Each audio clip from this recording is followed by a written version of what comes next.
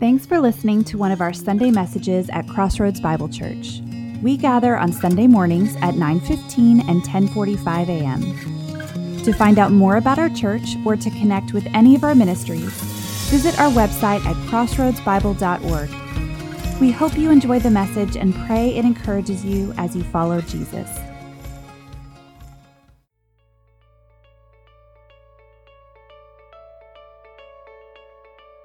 So today is a little bit different. Today, at the end of the teaching, we want to take communion in our houses with our people or maybe by yourself. So at the beginning, right now, so we don't have to break it up later, we want you to take some time and go find some communion elements in your house. It doesn't have to be bread and juice or bread and wine, but if you need an excuse to drink wine at 10 a.m., then hey, go for it and blame the church. But go and find some bread somewhere. I've heard of people doing it before with goldfish and Dr. Pepper, even though I don't think anything good comes from Dr. Pepper. But we want to take communion. And the purpose of communion isn't about the specific elements. It's a reminder of what Jesus did for us. And so we're going to give you 3 minutes, if you're on Facebook Live, hopefully that's enough time, to go and find some communion stuff so we can use it later on. And if you're at home, you can just pause this thing and skip forward to the part where we move on past this 3-minute section.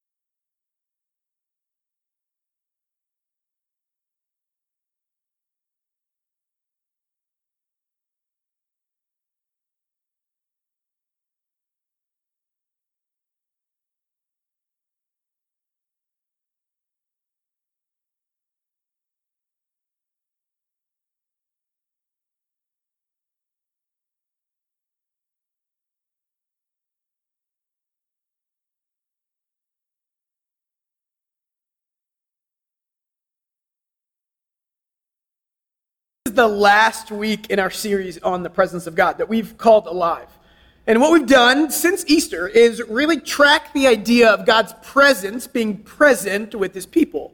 And we've done that by looking at the resurrection appearances of Jesus to his followers. And what we've seen is really great. We've seen that Jesus, the presence of God, shows up in our grief, if you want to talk about Mary Magdalene, shows up in our pain, if you want to talk about Peter, for example, or our failure or our strength, or maybe even like last week, we talked about how the presence of God shows up in our doubt. And the presence of God in those moments changes things, grief to joy, doubt to deepening relationships with him and of our faith. And we talk about how the presence of God has an ability and does transform our present. And so when Jesus died and rose again, when he gave us access to the presence of God, unadulterated all the time, it changes our everyday. And today, what I want to do is just talk a little bit big picture about how we relate to the presence of God. I want to talk about, as we end the series, how we see the presence of God in our everyday, because I think that sometimes we miss the big idea of what the presence of God is in our world and where we find it. There's an article, we do Facebook Lives every Wednesday at 2 p.m. when I can get Facebook to work, and sometimes that's harder than other times. And this last week, I referenced an article from Babylon Bee, which is a church satire website that I enjoy. It makes me chuckle. It just makes fun of the things that probably we should make fun of in the Christian community. And there was one article I referenced, and we'll drop it in the comments section on the Facebook Watch Party, but it just talks about how that the power of God wanted to come into the church, but it's stuck in the foyer because the worship pastor hadn't invited in the Holy Spirit yet, you know? And it really hits on this idea of how we relate to the presence of God.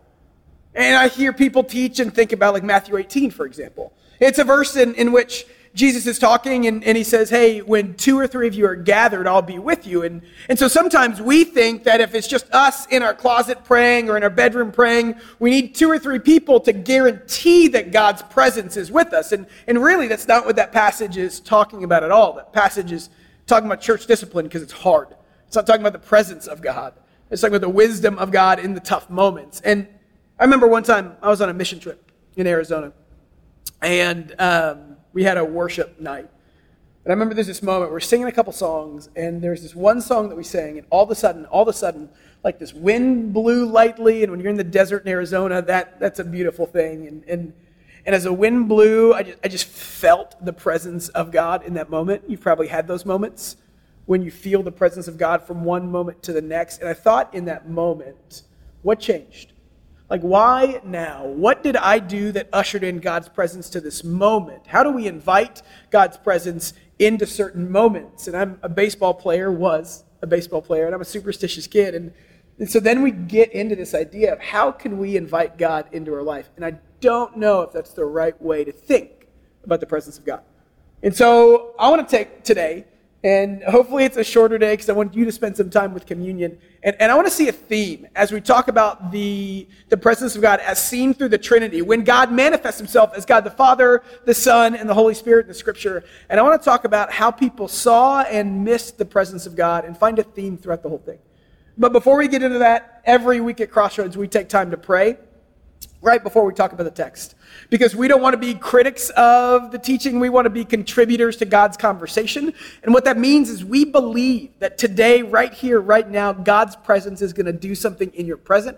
He's going to use the Holy Spirit to transform your spirit into the image of Jesus. And we want to be ready for that. And so take some time right now and pray with the people around you, or pray to yourself that God might speak to you, that God might begin to change you, that you might see how the Holy Spirit is shaping you into the image of Jesus, the influence of Jesus this morning as we open the Word of God.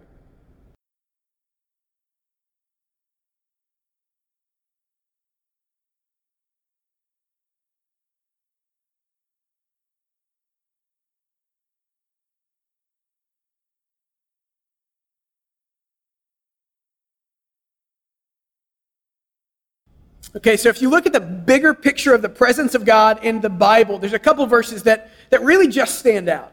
And one of the first ones is one of my favorite verses. I used to teach it all the time, and old staff members would tell me that I go there too much. But it's the Bible. Can you really go there too much? And then they couldn't respond to that at all. But it's in Exodus 3. And what happens in Exodus 3 is God gives his people his proper name that they use for the rest of the Bible.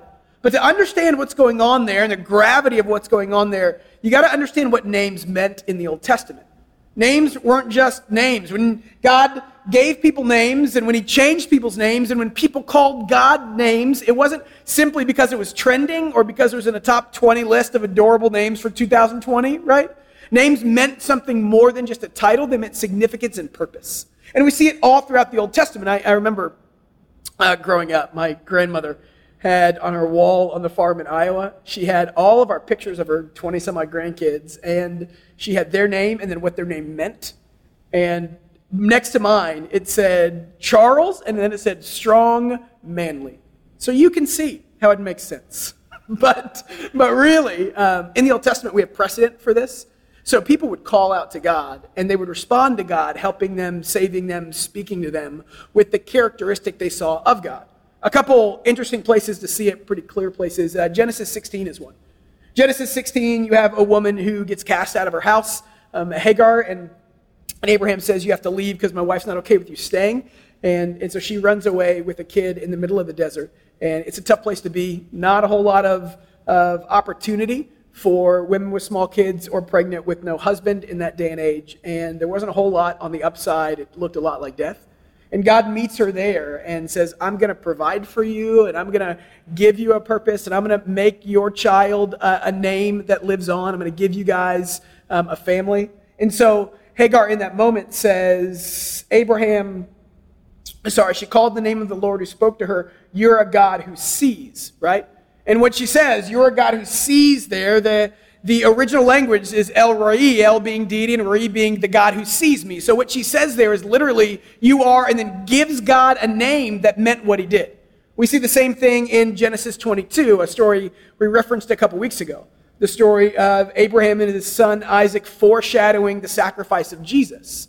So they go up to the top of the mountain, and instead of sacrificing his son, God says, I provided something for you. And in that moment, Abraham called the name of the place, the Lord will provide, as it is to this day. And that phrase, the Lord will provide, is Jehovah Jireh, or God will provide. So different people called God different names in the Old Testament that were based on what he did for them, what he promised to do in and through them. And so in Exodus 3, let me set the stage, you see a bit of kind of God introducing himself to his people all over again. But this time was different. Exodus 3, if you don't know the story, is the people of God had been enslaved for 400 years to the Egyptians. They went there peaceably to flourish with Joseph.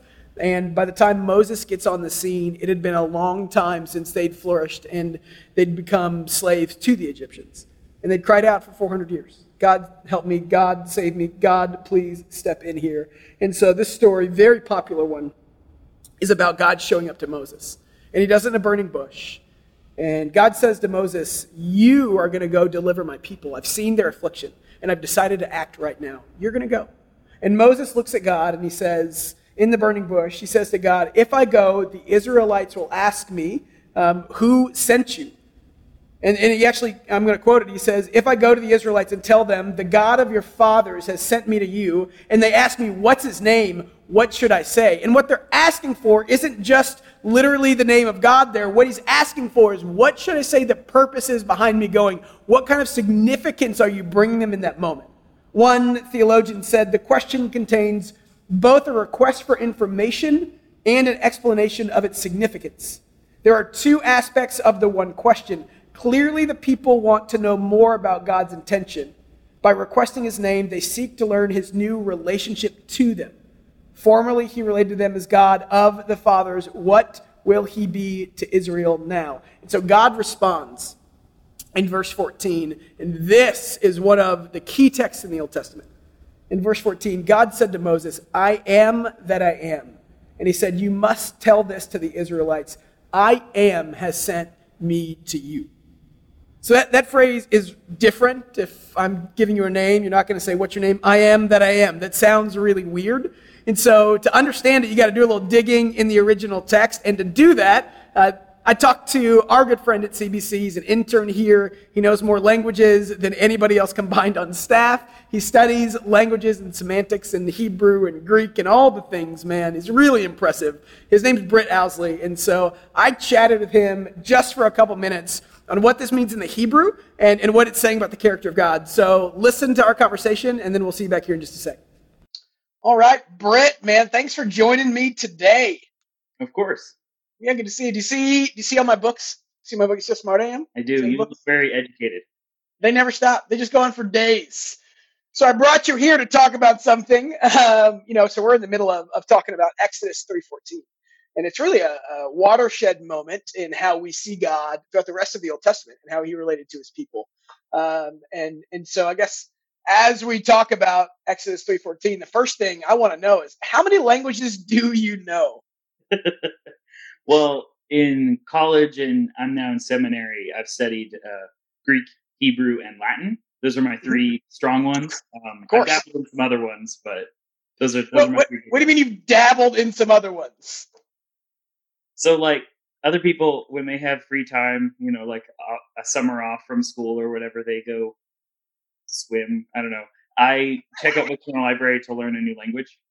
So I've learned a little bit of Hittite, a little bit of Sumerian, some Akkadian, some ancient Egyptian, some Russian and German, actually. Right. Yeah, I like to dabble. Right. That is fantastic, man. Yeah. That's because that's what we all do for fun. Why get in a pool when you could learn ancient languages?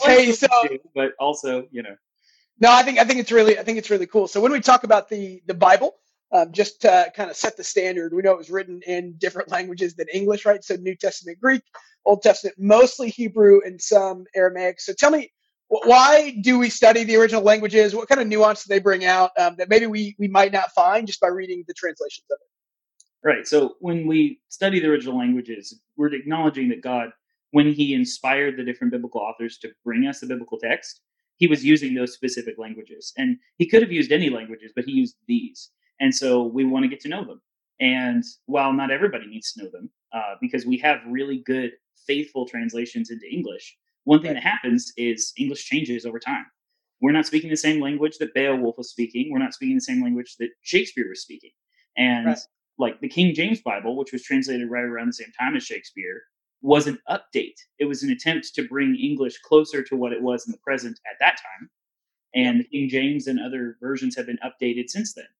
Yeah. So like we want to, every time we come back to the text, always be aware our languages are changing as we're looking at a text that doesn't. And so we want to make sure we're bringing into the present the exact meaning that God intends. And translations are really good at doing that. But that's why you hear people like me say, well, in the Greek, like what we're really doing is we're adding our own little nuance because we've studied just a little bit deeper and know, you know, for me personally, I would want to say that Greek word this way or that Hebrew word in another way. What kind of nuance do you find in the original language that sometimes maybe we get overlooked in the translations? Like what does that look like? How does that feel for us? Yeah, so I sometimes like to describe it almost like icing on a cake. Like I get a little bit more icing, but everybody still gets the cake. We're still getting the word of God in these translations, but sometimes as I'm studying, I'm getting a little bit more insight into the culture, and that's part of what translating really requires, but also just like learning about these languages really requires is getting cultural education and background. And so an example I like is if I'm going to translate a sentence, like my dad and I were eating Bluebell, like I'm talking about the ice cream. But if I'm going to translate that, do I translate a bell that is blue? Probably not, because I'm talking about a brand of ice cream, but that's the name. So do I leave it and say like Bluebell ice cream in that other language, or do I just say ice cream? But now I've lost the kind of connotation that Bluebell ice cream, the favorite of Texans and particularly of my family. So it's like the only ice cream of Texans, if you ask a lot of people, right? Yeah. If you're a student of Texan culture, you know that Bluebell is like favorite for Texans, but that's not necessarily needed to understand that sentence. And so translators are constantly doing that. How much do we use like the exact words that they were using, and how much do we make sure that the modern reader can understand it? And people like me learning the original languages can kind of see the bridges between it. And I mean, it's fun for me, but it's also valuable just to be able to kind of. But a thing that often will happen for people who don't study these languages that you can do is just looking at different translations, because that's this group of scholars versus that group of scholars kind of take, and there's a little more nuance. And so I always recommend, if you want to know more about Bible, just read it in a couple different versions and kind of look at them together and ask questions. That's really good. Yeah, I think it's a really good practice to do as well, to get out of just the NASB or the NIV and go to the NLT or go to the Net Bible or, the different ones and see the different translations, because they all talk about the truth, but there's some nuance there that's different. Absolutely. All right, let's get into the text a little bit. So Moses gets this statement from God. We're talking about names of God, and it's the name of God that's going to be used for the rest of the Old Testament, overwhelmingly. And he says to Moses, when Moses says, "Who am I supposed to say that sent me?" He says, "Tell them, I am that I am," right? This statement in the Hebrew. And so clearly I could explain what this means, because look at all my books, right? Look at them. But we've talked about it before, and you know Hebrew really well. So I'll just ask you, what does that statement mean? What's trying to be communicated when God says, "Tell them I am that I am"? Yeah. So the phrase in Hebrew is Ehya, Esher, Ehya. And it's basically, I exist as the one who exists. And so it's a sort of emphatic statement about this person who exists, but that's all he's really saying. He's not really supplying anything more other than there's this eternality. So like one thing that is with this sort of Hebrew tense, it's not even really called a tense, but that's the best way to kind of explain it right now, is the present tense. So in English, we've got the future, we've got the present, we've got the past, and this is a present tense. But for Hebrew, the present tense can also extend into the future. So he's saying, I am who I am, but he's also saying, I will be who I will be. There's a lastingness to this. There's an unending, or it's not finished yet. He's never going to be finished existing. And what he's really doing here is he's saying, I'm the one who exists. I'm the one who's always existed, and I'm still existing, and I'm going to keep existing. And that's my defining quality. And it's different than, say, the God of the sun, who exists as the sun. That's his defining quality, is that he's the sun, he gives light. Or, the the God of the sea, who's powerful and got storms and all this stuff. But like the God of the Bible, the God who's revealing himself to Moses, he's the God that exists. He's the one, he's the only one that exists. And he's the source of all other things that exist. Yeah, I think it's really good. I love the present tense nature of this. So again, Moses says to him, "Hey, what am I going to say when they ask me who's sending me?" And what that says about who's sending me, and God's response is, "Tell them that I am here." Right? Tell them that I will always be here. I was here, and I'm going to be here in the future. Like you said, the eternality of the statement is really good. I love, we were talking this what you said about the name. So the name is translated, Yahweh, right? And we get that from verse 15, right? Right. So in 14, he says, "I am who I am." And then he says, like, "I tell them I am sent you." But then he immediately changes his mind. He's not really changing his mind. He's clarifying. Also tell the Israelites, he is sent you. He is the God of your fathers, the God of Abraham, the God of Isaac, the God of Jacob. He's the one that sent me. And so God changes it from the first person to the third person, because of course, if we went around saying I am, it almost sound like we're talking about like us being ourselves. God. So God changes it for us. So the main name for God in the Bible, in the Old Testament, is this word Yahweh, often rendered in all caps as the word Lord. In translation, really, it's a statement about he is. He's the one that exists. He causes other things to exist, and it's a statement about how powerful he is, but it's also kind of a statement about him being the creator. Yeah. At the beginning, he said, "Let there be light," but the first word he said is like, "Let there be." Like it's this same root word. Other things exist because of the God who exists. I love that. And I think it all centers around this idea of presence, and being present in all the spaces, like past, present, future, like you said, the eternality of God. It's a really beautiful and bold statement that God gives Moses, and that Moses then proclaims. And so every time throughout the Old Testament, when they proclaim or they call on the name of God, they're forced to be reminded that that name of God they call on is here, is present, right? Like, oh, he is here, and he created, and he's eternal, and he'll always be here, right? It's all about the presence of God with the people of God. So that's really good. And it shaped how the Israelite people moving forward saw God and how they related to God. And sometimes they forgot, but that's most of the Old Testament, right?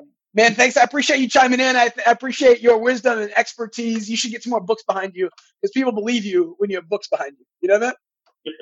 All right. All right, man. I appreciate it. Thanks, Brett. See you, buddy. Bye. So this moment in Exodus between Moses and God recalibrated Israel's relationship with God. And it reminded them of who God was. The God who is here, who exists, who is present, past, present, and future, who is always with.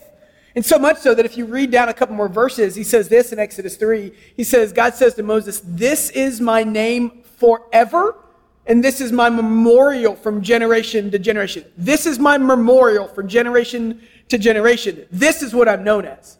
The word Yahweh ascribed to God, that name is used 6,000 times in the scriptures because it is God's proper name. It's how we should know God, as the God who is here, who is present.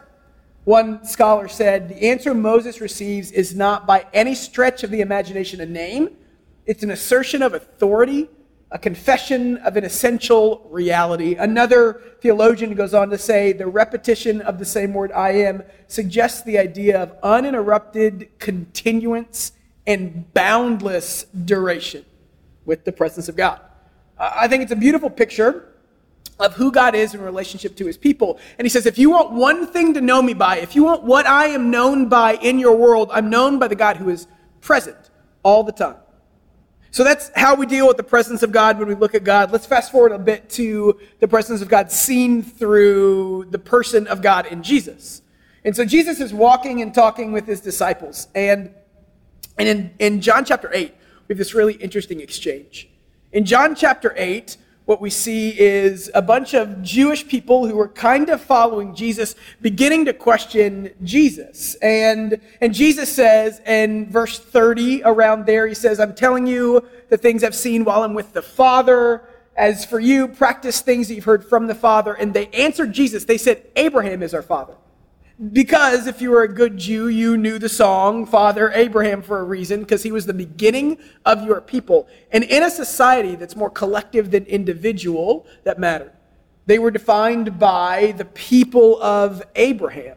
And so when Jesus says something else is the Father, they say, no, Abraham is our father. You couldn't have talked to our father. You're Jesus. And he says in verse 56, Jesus says, your father Abraham was overjoyed to see my day, and he saw it and was glad. And they replied in verse 57, you are not yet 50 years old. How have you seen Abraham? A couple things. One, he was probably 31. So that's a really big insult. You try calling a 31-year-old 50, okay? Two, they couldn't piece together the reality of Jesus with them and the promise of Jesus as God. They couldn't see past Jesus there now, and they couldn't see into what Jesus represented, which was the presence of God with the people of God in bodily form. And here's what blows them away. The next verse. He said, you couldn't have seen Abraham because you're not 50 years old. And Jesus said to them, I tell you the solemn truth, before Abraham came into existence, I am. So again, if you're a good Jew, you don't read that and just think he's saying that I'm here. No. He literally is quoting Exodus 3:14. And he's saying that he is God, like God says, I am God. When he says, go to my people and tell them I am, Jesus is with the people and he's telling them I am. Blows them away. Because that word Yahweh, used 6,000 times, was used with incredible reverence. Most writers and scholars talk about that they use that name so sparingly that by the 6th and 7th century, by the Babylonian exile, they stopped using it almost completely, and they subbed in Elohim and Jehovah for the word Yahweh because it carried with them such significance. When you go to write, when they hand copied the Old Testament texts, the scribes that did that, they would literally leave out the vowels in the middle out of reverence. And they would often bathe before the word and after the word Yahweh to show it reverence and significance. And they wouldn't say it out loud, right? They wouldn't say that name of God out loud. And Jesus looks at them all and says that he is, and he uses that name of God. Think about that. One scholar said that as scriptural traditions developed by the time of Jesus, Yahweh was never used by the average Jewish person in any setting, and so filled with sacred power that it was spoken aloud only once a year on the Day of Atonement, inside the temple when the Holy of Holies and the priest would invoke the name and sprinkle blood upon the mercy seat to atone for sins. So Jesus makes this statement. They say, who are you? And he says, I am. I am the presence of God with the people of God. I am the all-existent one, past, present, future. I am. Big statement. And so they do naturally what you do when you feel like somebody has wronged you and your God. Verse 59, it says they picked up the stones to throw at him, but Jesus was hidden from them, and they went out from the temple area. When they say picked up the stones, it wasn't just they tried to run him off, it's they tried to kill him because they thought he was breaking the law by taking advantage of the name of God, by blaspheming God. And what you see, and what you saw in the Moses narrative with his people when they say, where is God? And God says, I am here. What you see in this story as well is that God is looking at them in the face and they don't see it. They don't notice the presence of God in their midst. You see it one other place that's pretty pronounced in the scripture with Jesus. In Mark 6, Jesus goes back to his hometown. Let me read some text for you. It says in verse 3, and what is this wisdom that's been given to him, Jesus? What are these miracles that are done through his hands? They said, isn't this the carpenter, the son of Mary, brother of James, Judas, and Simon? Aren't those his sisters here with us? And so they took offense at him. Then Jesus said, a prophet is not without honor except in his hometown and among his relatives and in his own house. You see an example of the people of God not recognizing the presence of God in their present. But he was very much with them. It happened all throughout the life of Christ. So Moses didn't recognize, and the Jews didn't recognize that God was already with them. And God says, but this is who I am and how I relate to my people. They didn't recognize the presence of God when Jesus was among them. And finally, let's talk about the third person of the Trinity, or the manifestation of God in spirit form, the Holy Spirit. Jesus in the upper room is talking to his disciples. And he says to them, I'm going to leave, but I'm going to give you something that's better for you for the next days, weeks, months, years, and millennia to come. He says in verse 15 of chapter 14 in John, if you love me, you'll obey my commandments. He says, then I will ask the Father, and he will give you another advocate to be with you forever. Again, we see this phraseology of to be with you, to be present with you forever. The Spirit of truth, whom the world cannot accept because it doesn't see him or know him, but you know him because he resides with you and he will be in you. That word advocate there is commonly referred to when we talk about the Holy Spirit. It's the Greek word paraclete. The first phrase there, para, literally means to come alongside of, to be with, to be near, to be present in. So here's where I want to go with this today. Here's why we built to this point is I think far too often we ask the question, how can we invite God into our spaces, or where is God, and how can we get God to flood into this place, or what can we do to conjure up God's presence in our present? And I think we miss the point. I think we have to understand it's a nuanced view, but the importance of our terminology when we say, how do we invite God into spaces? Because if we think that we invite God into spaces, we have some problems. Firstly, we have a theological problem because we believe that God is omnipresent, God is all places. And if you believe that you have to invite God into places, then he can't be omnipresent and still need to be invited in spaces. Just think about that, right? If we have to invite God in somewhere, it means that he's not already there. So God can't be needed to be invited and at the same time be omnipresent at the same time. So if we feel like if we're trying to pursue or live into the presence of God, that we need to invite God to go along with us, then we've missed the theological construct of a God who is all places because his people are everywhere. We've missed the construct of the omnipresence of God. But building off that, and why I think this is really important, it's because it changes how we think of the presence of God, and it changes how we build our relationship around the presence of God. So not only do we have a theological problem, which might be a little more ethereal and less concrete, we have an authority problem. If we feel like we need to invite God places, we miss the idea that we don't do the inviting, God does. We don't get to invite God anywhere because we don't tell God what to do. I'm reminded of so often back in the day when I took trips with youth group stuff. We'd go on mission trips, or we'd do pick your poison, man. And we'd have a set of rules that kids had to follow, and we called them, like the can't do list. And we'd go through them all, and we'd say, you're not allowed to do this, right? We tried to make it positive. And as the leader, I would break those rules. Curfew was a big one. We'd say, curfew's at 10, and they'd say, Charlie, you're not going to go to bed at 10. And I would look at them and say, do you not see a difference between me and you? Just answer that question. You need to understand right here, right now, there's a very big difference between me and you, and that we are on different playing fields, right? It's an authority issue. If we think we invite God into spaces, then we think that God is waiting for our okay. And let me just tell you, God invites us to spaces.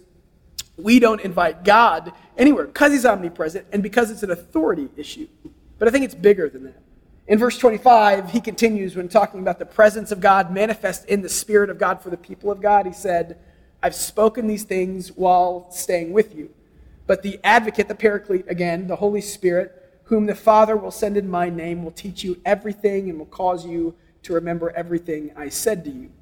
So the second half, that para is one, so God is with us all the time, everywhere we go, it says in the text. Secondly, that word cleat, the second half of that phrase means advocate. It means counselor. It means wisdom giver. It means comforter. It means somebody that goes with us, that allows us to live into God's ways in whatever way that looks like in our present moment.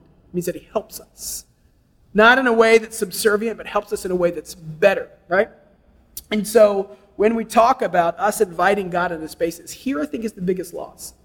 If we think we invite God into spaces, we miss the fact that God's in all the spaces, and we create this divide between what's sacred and of God and what's secular and God hasn't gotten into yet.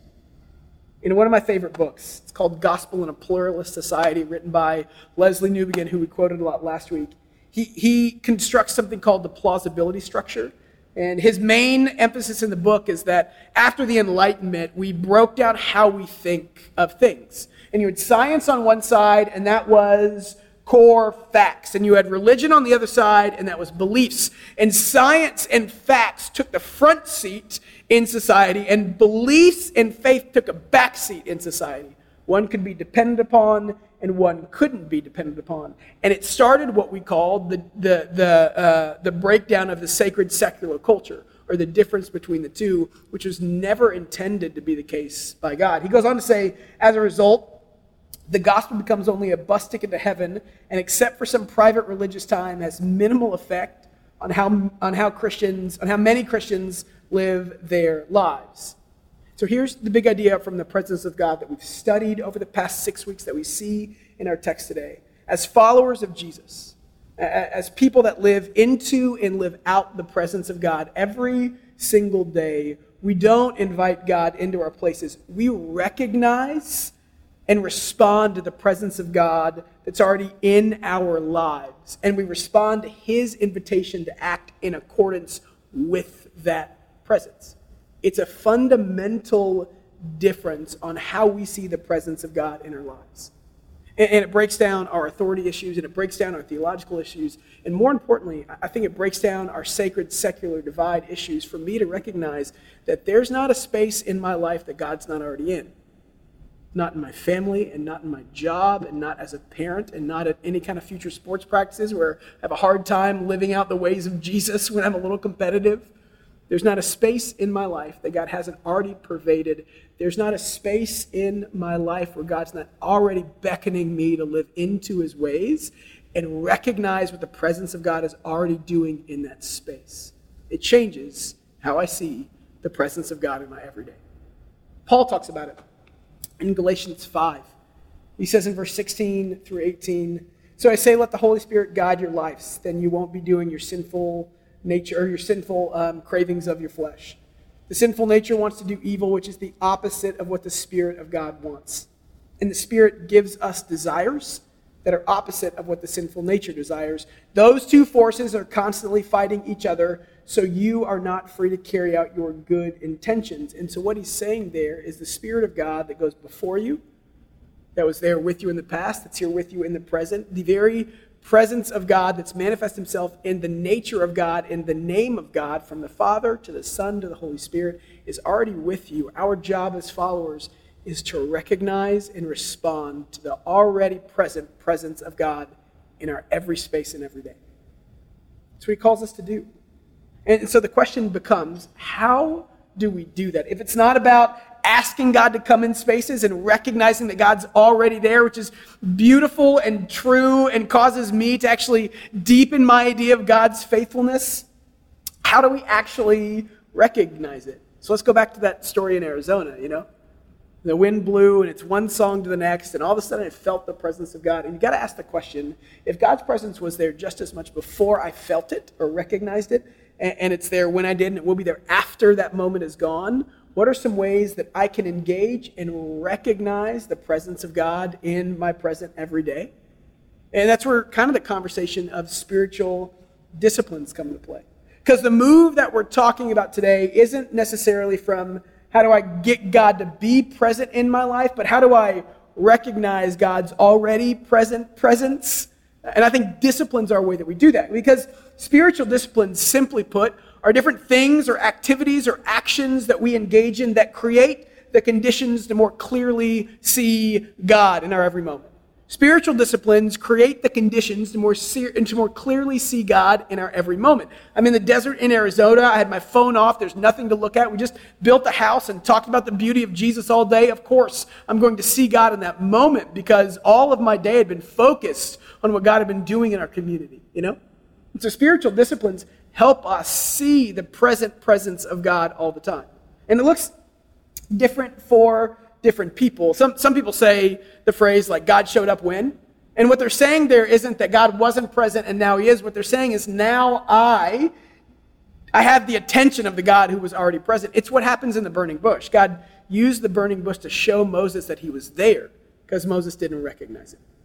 He used the things along the way to show his people that he was always with them in the Old Testament as they had moments with God that were great, as they had moments of faith building where God gave them success or victory or land or saved them. They would build stones.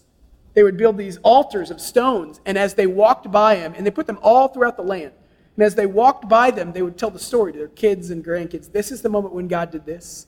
This is the moment when God did that because it reminded them that God was with them all the time. I found a story out about Andrea Herndon. She's on our staff. You probably know her. She did this beautiful thing for Christmas for her husband, Mark. They have had an interesting year with jobs and leaving some jobs and starting a new company, and they just needed God to provide a lot this year. It hasn't been the easiest of year, but I think if you ask them, they'd say it's been a really deep year, rich year, not monetarily, but rich just in terms of seeing God in different ways. And for Christmas this year, she actually found a piece of wood and stained and sanded it or got somebody else to do it. She probably is more like me when I say I did something. I mean, I watched somebody do it and took credit. And then she got 12 stones and she stacked them on top of each other and she glued them together and she wrote a Bible verse on the bottom and she gave it to her husband to put in his new office as a sign of God's faithfulness. Right? It's really beautiful. She said he might have cried a little bit when he got it. Because we do these things, we create these disciplines, we create these memories and moments when it causes us to clearly see that God is present in our lives. Because he always is.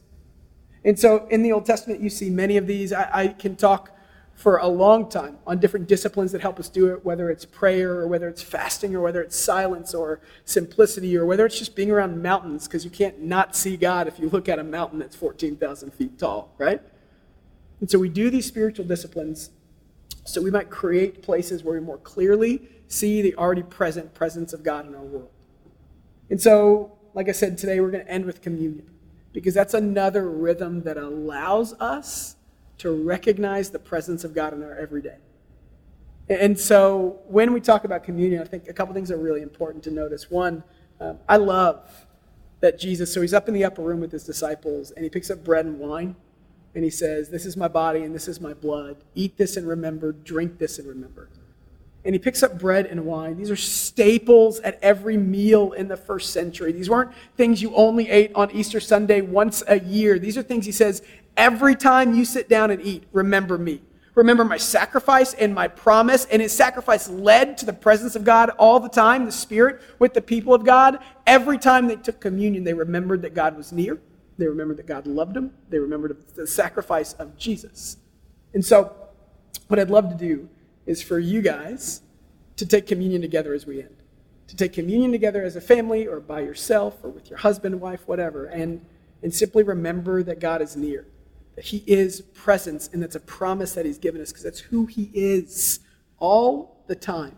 And might that be encouraging to you? And then as you end communion, I'd love it if you just read the Lord's Prayer in Matthew 6, 9 through 13, because it talks about the presence of God in that moment and then the promise of the full presence of God to come in the future when Jesus comes back and we get to walk and talk with him again. As we end, let me read to you what Dallas Willard, an author and writer and teacher and theologian, says about the Lord's Prayer. It says, "So when Jesus directs us to pray, thy kingdom come, he does not mean we should pray for it to come into existence. Rather, we pray for it to take over all points in our personal, social, and political order where it is now excluded. On earth as is in heaven, with this prayer, we are invoking it as in faith. We are acting it into the real world of our daily existence." And that's what the presence of God is. It's the ongoing presence that goes with us because God's acting, and as followers of Jesus, our job is to call people into what God's already doing in all the spaces that we live into. It's beautiful. It's a joy. It's an encouragement. It's what Paul says when he says, be ambassadors for the good of God, because he's calling us into something beautiful. So go and take communion right now and have a time of prayer as you read through the Lord's Prayer. And then join us below. There's some discussion where we talk about this a little more and have a group chat about the presence of God in our everyday.